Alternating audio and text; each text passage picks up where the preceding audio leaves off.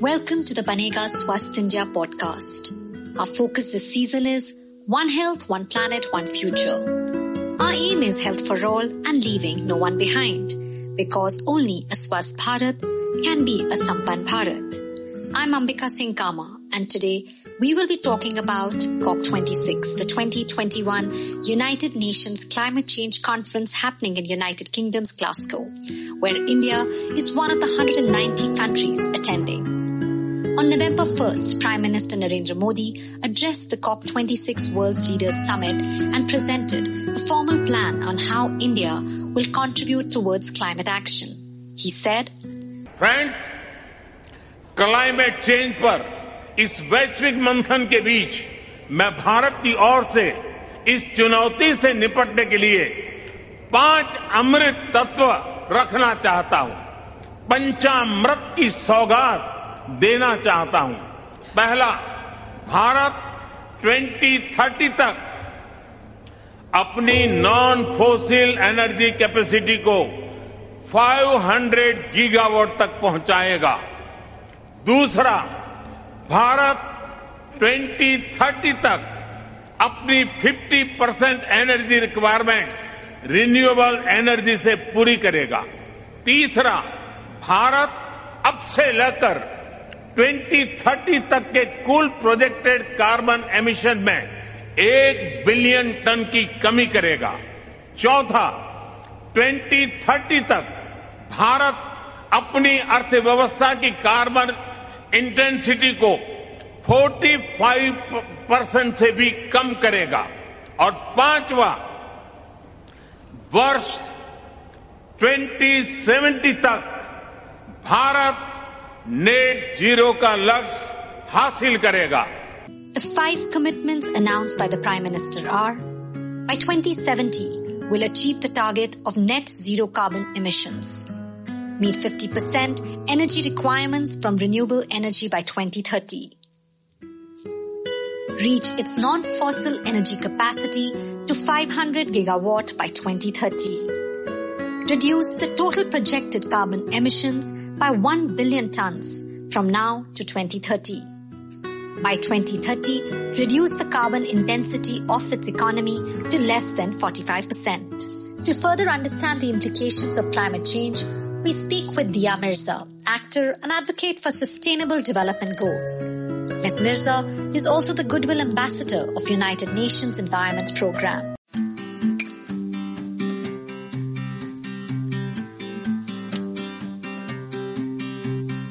Climate change is real, and it is evident with the increased frequency and intensity with which we are experiencing forest fires, floods, storms, rising sea levels caused by melting ice caps, droughts, water stress, changing crop yield, habitat degradation, extreme weather phenomena like heat waves and extreme cold.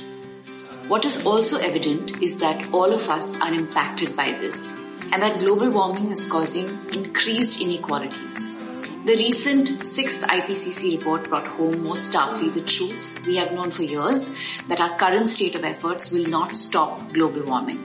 And unless each and every one of us doesn't acknowledge the urgency with which we need to demand climate action and bring changes in our personal choices towards leading more sustainable lives, time is running out. The Sustainable Development Goals highlight the fact that all of our lives are interconnected and interdependent, as are the goals. If we are to achieve any of the 17 goals, it will now only be possible when we ensure Goal 13, climate action, is achieved. We must redouble our efforts and build momentum towards climate action. COVID-19 is another stark reminder that we need to fix our broken relationship with nature and restore the Earth's balance for everyone's good. We must also remind our leaders to limit global heating to 1.5 degrees centigrade, cut carbon pollution, invest in renewable energy, no more coal, no more fossil fuel, invest and support and fund climate action in developing countries, and stop the destruction of nature. And while we continue to question policy and demand change from our leaders and society, we must question our own lifestyle choices. Every action counts, and the power of 7 billion people making responsible choices is undeniable. Given the scale of the crisis, COP26 assumes a lot of importance, explains Avinash Kumar Chanchal, Senior Climate Campaigner from Greenpeace India. While most of the governments talk a lot about climate change on global platforms like COP, their actions prove that they are just making empty promises. This needs to change in COP26. That means they need to give clear commitment to phase out the polluting fossil fuel industries and with an immediate halt to all new fossil fuel projects. In the COP26 summit, the developed countries must express solidarity to the global south by increasing the promised $100 billion per year in climate finance to those countries which hardest hit by the climate crisis. Developed countries must also show commitment to fund for the loss and damage to the low-income countries that have been experiencing huge economic losses due to climate breakdown. It is clear that the developed countries have already failed us. The lack of commitment and leadership from the global north is evident. Countries like India should take leadership by taking real climate action and no false solutions. It will be a win-win situation for both the Indian economy and the climate. So what can be expected from COP26? Sunish Johari, President from Vitamin Angels India, tells us.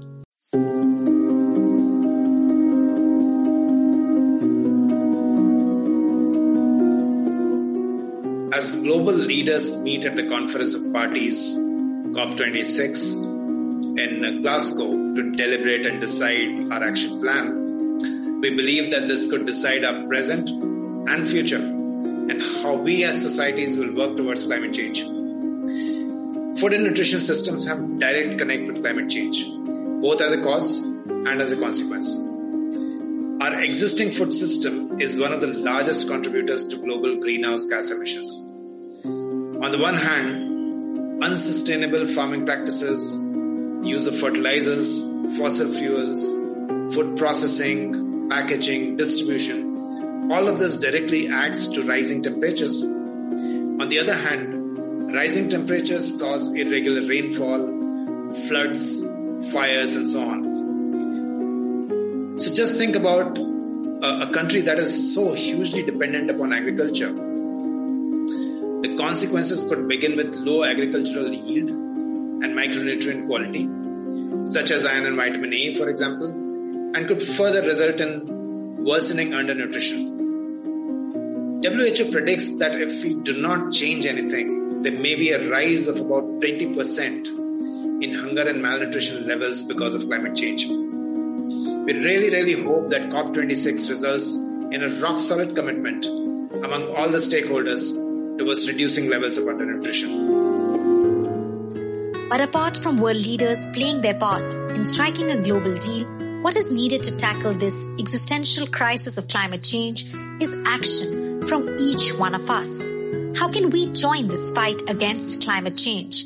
Here is a checklist of things we all can do to help this planet, which is our only home.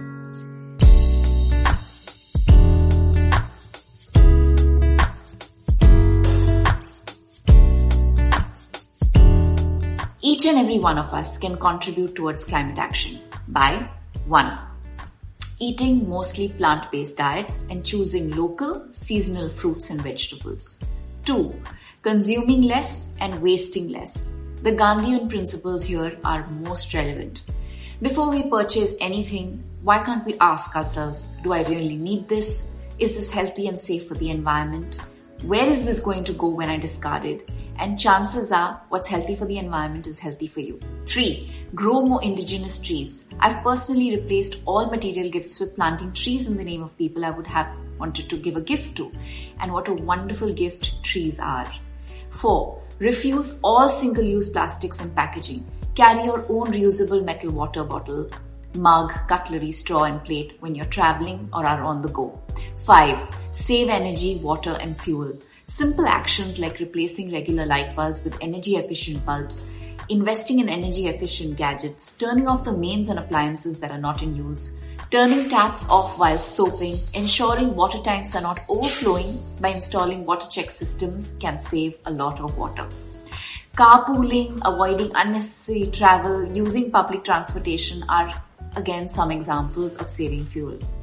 6. Make festivities and celebrations waste-free and earth-friendly. Manage your waste at home by segregating and composting and recycling and repairing. 7. Support organizations and individuals that work towards the protection of forests and wildlife. The world and all of our leaders need to build momentum and translate words into definitive climate action. And while we compel our leaders to do so, there's a lot that every one of us can do. And these were some examples. That's it on the Banega Swasth India podcast this week. Stay tuned for our COP26 special coverage on ndtv.com/SwasthIndia. If you have comments, queries or suggestions on the topic we discussed today or issues you would like us to cover in future, write to us on bsipodcast@ndtv.com. Remember, BSI stands for Banega Swasth India. You can also connect with us on Banega Swasth India handles on Facebook, Twitter and Instagram and continue with the conversations through the week. Till next week, this is Ambika Singh Kama signing off. Stay healthy, stay safe.